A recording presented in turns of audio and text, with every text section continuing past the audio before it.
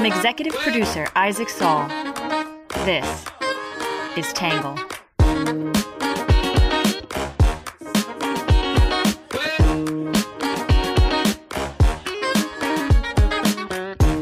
Good morning, good afternoon, and good evening, and welcome to the Tangle Podcast, a place we get views from across the political spectrum, some independent thinking without all that hysterical nonsense you find everywhere else. I'm your host, Isaac Saul, and on today's episode, we're going to be talking about the November inflation numbers, which are pretty critical. Some good news, I think. Before we jump in, though, first off, I want to give a quick heads up that we have a job opening here at Tangle. We are looking to launch a YouTube channel in 2023, and we're looking for a part-time video editor to join the team. There's also an opportunity to help edit this podcast as well if you're somebody who has both video and audio editing skills. If you're interested in the role, there is a link to the job listing in today's episode description. There's also a link at the top of today's newsletter if you want to check your inbox for that. I wanted to give a heads up about it here. I'm hoping to fill this position sometime by, mid to late January. So if that sounds like something you might be interested in, if you're somebody with video editing experience or YouTube experience and you're looking for some part-time work, please do reach out and apply. All right, with that out of the way, we'll start off today with some quick hits.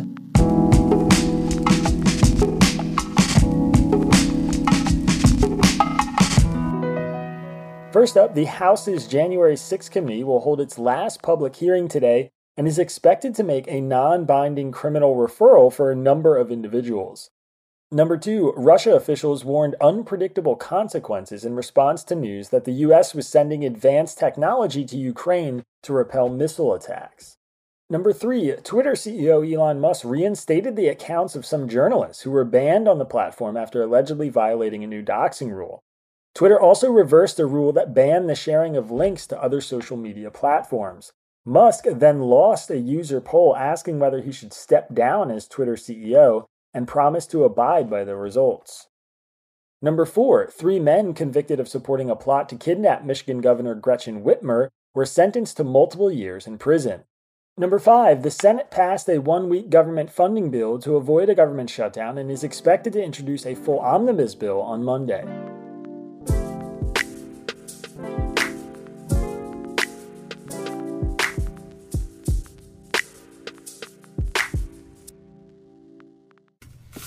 And the numbers are out. Up only 1/10 on headline. Up 1/10 on headline. Remember, the high water mark here was in June of 22, a 7-year high at 1.3.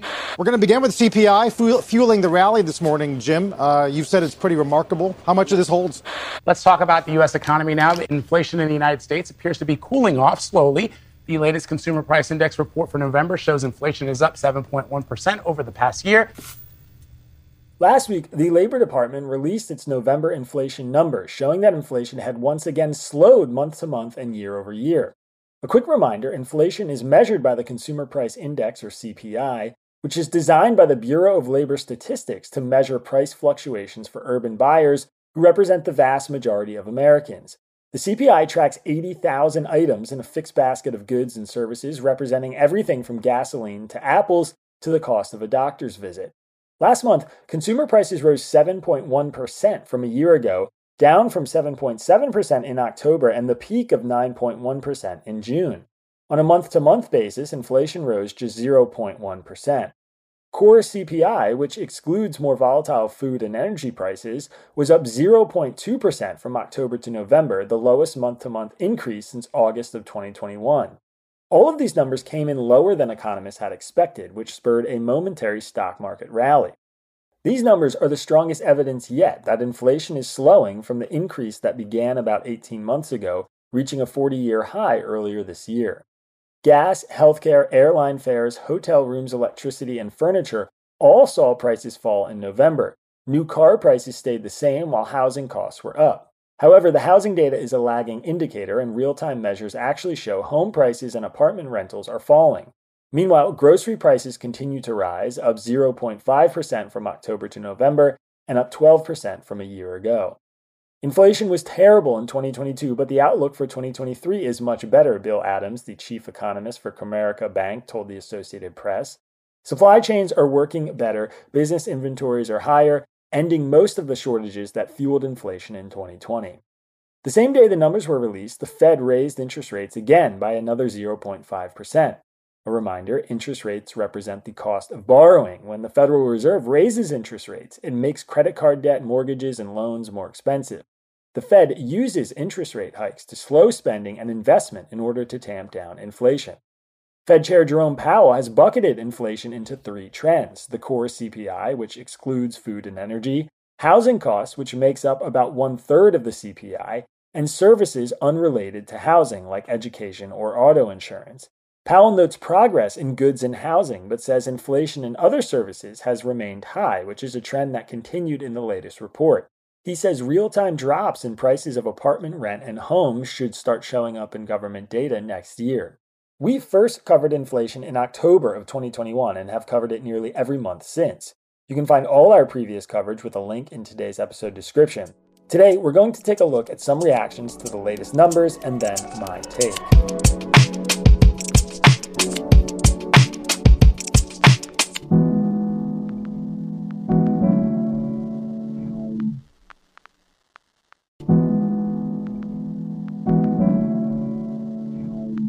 First up, we'll start with what the right is saying. The right is still worried about inflation and hopes the Fed keeps increasing rates. Many pan the White House for its optimistic response, given the larger historical context of this moment. Some still worry about a worst-case scenario in the global economy. The Wall Street Journal editorial board said inflation is not vanquished yet. The market hope is that the Federal Reserve will end its interest rate increases sooner than expected, but that would be a mistake, as the report shows the anti-inflation fight is still far from over. A 7.1 increase in prices is still a long way from victory, and inflation continues to be sticky across much of the economy, the board said. Food rose 0.5%. Much of the decrease came in energy prices, which are volatile and fell by 1.6%. But service prices, excluding energy services, rose 0.4% and are up 6.8% in the past year. The core CPI, less energy and food, rose 0.2% in the month and is still high at an annual rate of 6%. Wage increases will also give the Fed pause, as a separate Labor Department report Tuesday showed a 0.5% increase in real wages for the month. That's welcome news for workers who have seen a 3% decline in real average weekly earnings in the past year as a result of inflation. But it also signals that workers and employers are playing catch-up, and there are still 10 million unfilled jobs, the board said. The Fed's temptation will be to think that slower growth can do the heavy anti-inflation lifting. But the challenge for the Fed isn't getting inflation down merely to 4% or 5% as a new baseline for the next interest rate cutting cycle. Then inflation will rise again. In Fox News, E.J. Antoni said nobody should rejoice over the still awful inflation numbers. If you listen to the White House, the latest inflation data is cause for celebration, like an early Christmas gift to America. Yet nothing could be further from the truth. Inflation is still crushing American families, and there's no financial cause for rejoicing. A sad situation during the holiday season, Antoni said. The administration's claims to be winning against inflation fly in the face of their own data. Since Biden took office, prices have risen 13.8%. In fact, prices have risen so much faster than wages that the average family has lost $5,800 in real annual income, i.e., what their incomes can actually buy. Conversely, real incomes rose $4,000 under President Trump. Add on to that the increased borrowing costs resulting from higher interest rates, and the average family is effectively $7,100 poorer today than when Biden became president, Antoni said. Yes, 7.1% inflation is better than 9.1%, but it's surely nothing to brag about. At the current 7.1% pace, prices will still double in about a decade. That is a horrific rate of inflation, and it's breaking the back of the middle class. Now, the same president who told us inflation was transitory is predicting that it will be gone by the end of next year. Biden is always wrong, but never in doubt. The statistics from his own administration do not support that prediction at all. In CNN, Steve Kamen said the Fed could be facing a nightmare scenario. With price growth still drastically above normal levels, labor markets quite tight, and household spending resilient, the Fed's challenges are far from over. As we move into 2023, inflation will continue to be a key risk to both the U.S. and foreign economies. There's no doubt the Federal Reserve was late in responding to inflation. Unfortunately, this story is far from over. U.S. inflation has moved down a bit since its peak earlier this summer, but this importantly reflects declines in energy prices. So-called core inflation, which excludes volatile energy and food prices and thus provides a more reliable reading on base trends, has largely moved sideways over the course of this year, Kamen said. The base case scenario for most forecasters is gloomy but not catastrophic. U.S. inflation moves down gradually over the year, driven by supply chain disruptions easing, energy and other commodity prices falling, and aggregate demand softening. There's a much more worrisome scenario, however, in which U.S. inflation remains stubbornly high, perhaps because the combination of continued tight labor markets and elevated living costs fuel persistent rapid wage growth, Kamen said. Such a wage price spiral could pose a difficult conflict between the policy needs of the U.S. economy and those of the rest of the world. Further increase in interest rates would be essential to bring down U.S. inflation and inflation expectations, but at a time when many of our trading partners were mired in recession, further policy tightening could create grave problems abroad, substantial job losses, widespread defaults, and disruptions in international financial markets.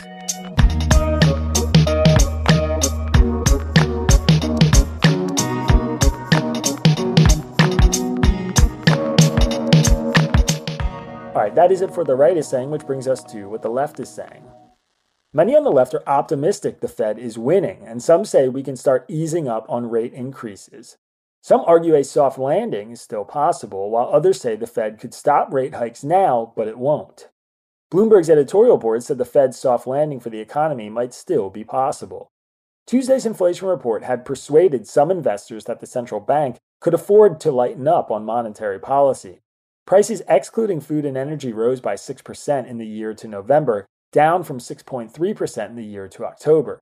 For the second month running, that was a greater decline than expected. Signs of subsiding inflationary pressure were also apparent across a wider range of price components, the board said. Taken together, such data suggests that price increases have peaked. Yet, the Fed is right. It's too soon to say that the inflation rate is securely on course back to its target of 2%. In his remarks on Wednesday, Chair Jerome Powell stressed that the labor market is still tight. Companies report a huge overhang of vacancies, he said. It's as though the economy is facing a structural labor shortage. If things continue to unfold as it predicts, the bank will deserve to be congratulated on a job well done, despite its admitted error in failing to start raising interest rates sooner. One other point is worth noting. Powell was asked during his press conference whether the Fed might consider changing its inflation target if getting back to 2% proves too difficult, an option that some economists advocate. The chairman dismissed the idea briskly, the board said. This was something the Fed hadn't discussed and wouldn't discuss, he said. The inflation target is 2%, and that's that. If core inflation threatens to settle between 3% and 4% next year, he can expect to be pressed more aggressively on the matter. Yet here, too, Powell is right. Things are roughly on track because nobody doubts the Fed's commitment to low inflation. If that changes, all bets are off. In MarketWatch, Rex Nutting said the Fed should pause its interest rate hikes now, but he knows they won't. With the relatively benign report on the Consumer Price Index in November released on Tuesday, the Fed now has compelling evidence that it has achieved its immediate goal of seeing a significant slowing in inflation, Nutting wrote. The CPI report was actually better than it's being portrayed by the media, which continued to focus irrationally on year-over-year changes in inflation rather than looking at what has happened since the Fed began raising interest rates 9 months ago. In March of 2022, when the Fed first raised interest rates, inflation was accelerating. From January to March, the CPI had risen at an 11.3% annual rate. That was an alarming inflation rate, which called for action by the Fed. But then the Fed raised interest rates at 6 straight meetings, going from near 0 to near 4%, and now inflation is decelerating. From September to November, inflation rose at a 3.7% annual rate. The progress is much less apparent when the figures are reported on a year-over-year basis, as most media outlets do. From November 2021 to November 2022, inflation rose 7.1%, but that figure is meaningless to our understanding of what the Fed has accomplished, because that time frame also includes 5 months of high inflation from before the Fed acted, Nutting said. Because rate hikes take some time to have an impact on prices and on the economy, they didn't really start to bite until July. In the 5 months since then, inflation has slowed to 2.5% annualized rate, noticeable to anyone who's looking. In the Washington Post, E.J. Dionne Jr. said he hopes the Fed considers easing up on interest rate hikes soon. I was among those who did underestimate the immediate threat of inflation in early 2021, so I salute those, notably former Treasury Secretary Lawrence H. Summers, who warned us about what was coming. But in light of Tuesday's Bureau of Labor Statistics report showing that inflation slowed more sharply than expected, I also want to make the case that we doves made the right mistake, meaning that we were right that this inflation is quite different from earlier bouts, he said. At the risk of oversimplifying, inflation hawks examine our situation and see something approaching the situation of the 1970s, inflation roaring out of control and in danger of becoming embedded in the economy. The result back then was stagflation, the worst combination of economic sluggishness with rising prices. But it's not the 1970s anymore. Jared Bernstein, a longtime advisor to President Biden and a member of the White House Council of Economic Advisors, points to three big differences. First, the inflation of the 70s was driven by big oil price shocks from the Middle East. The United States is now far less dependent on Middle Eastern oil. Second, unlike now, unions were still strong in the 1970s, and many contracts contained cost of living increases that created an upward wage price spiral, Dion Jr. said. The third difference, the Federal Reserve has a much better understanding than in earlier years of the underlying mechanisms of inflation, Bernstein said. So, here's hoping that policymakers, including Powell, don't let fears of the 1970s kick away real economic gains in the early 2020s.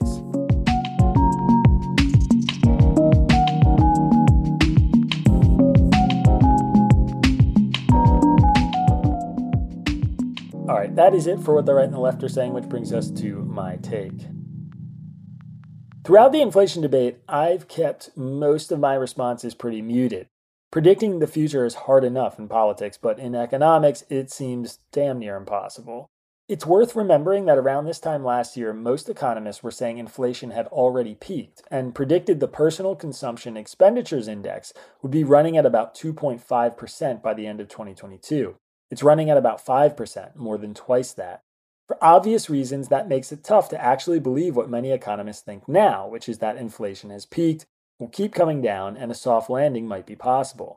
In the last couple weeks, I've become more convinced of one of my previous positions and much less sure about another.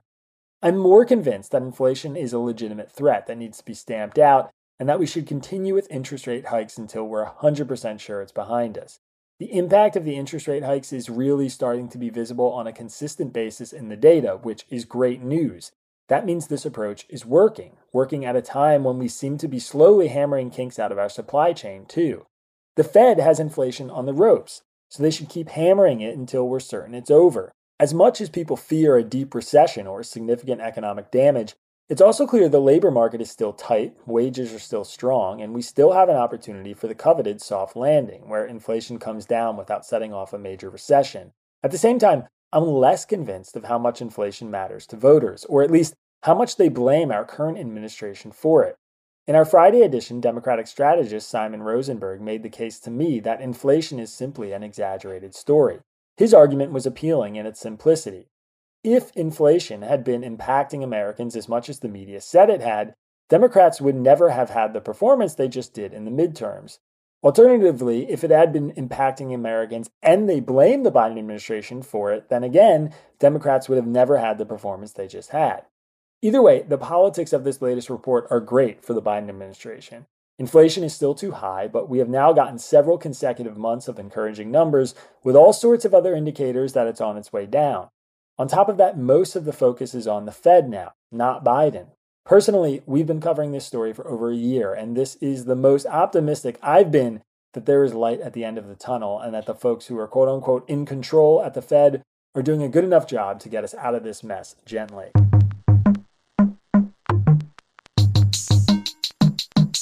All right, that is it for my take, which brings us to your questions answered. This one is from Maria in Dayton, Ohio. Maria said, Russia's effect on American politics. Specifically, how much of an effect do they have? Do we actually know? Is this media hype, or do they actually rig some of our elections?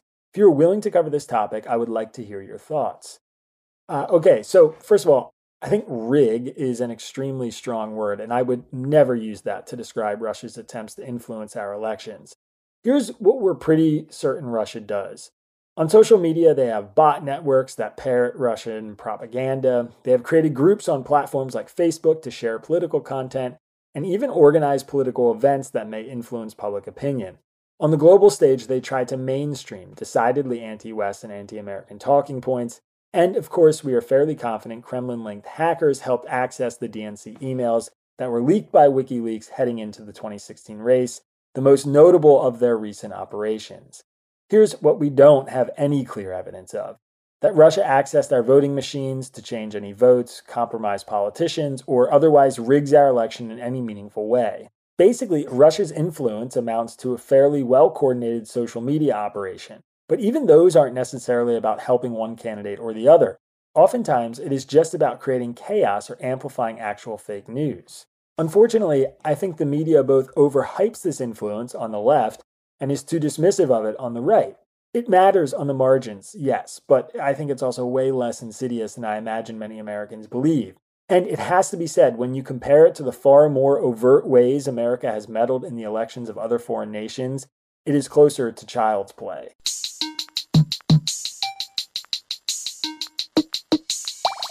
All right, that is it for our reader question, which brings us to our Under the Radar section.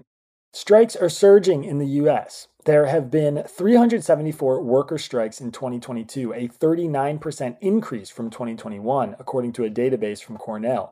These worker strikes have happened at some of the most high-profile companies in the world, including Amazon and Starbucks. They've been fueled by anger over working conditions during the pandemic and buffered by other labor wins, including a rise in unionization. Strikes were already on the rise before the pandemic, with a 17-year high in 2019. Axios has the story about the rising strikes, and there is a link to it in today's episode description.